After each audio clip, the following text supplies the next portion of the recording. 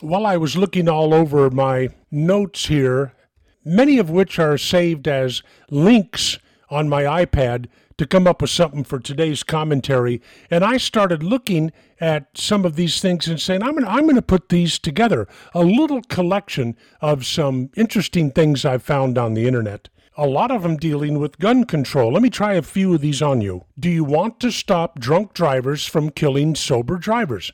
Well, of course you do. Well, then you have to ban sober drivers from driving, because that's how gun control works. Then somebody else posted a picture of a wolf. I think wolves are gorgeous. And a sheep. They're okay too. The caption, a wolf attacks a sheep. The sheep dies. Other sheep observe the killing and notice that teeth kill sheep. So the sheep remove their own teeth for their own safety. Okay, see if you can find a problem with that little analogy, folks. It's perfect. And then this.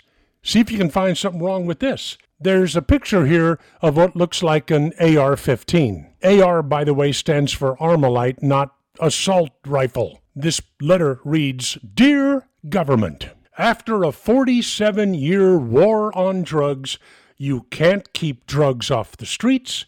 You can't keep drugs out of the schools. You can't even keep drugs out of federal prisons.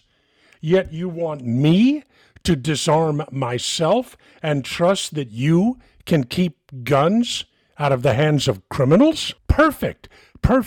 Let's get some disarm the general population nutcase to defend that. And then this one. This is a liberal. Everything I don't like must be banned. Everything I do like is a human right and must be paid for by others. There's your wisdom for the day from the Solomon Brothers Studios in Naples, and I'm Neil Bortz.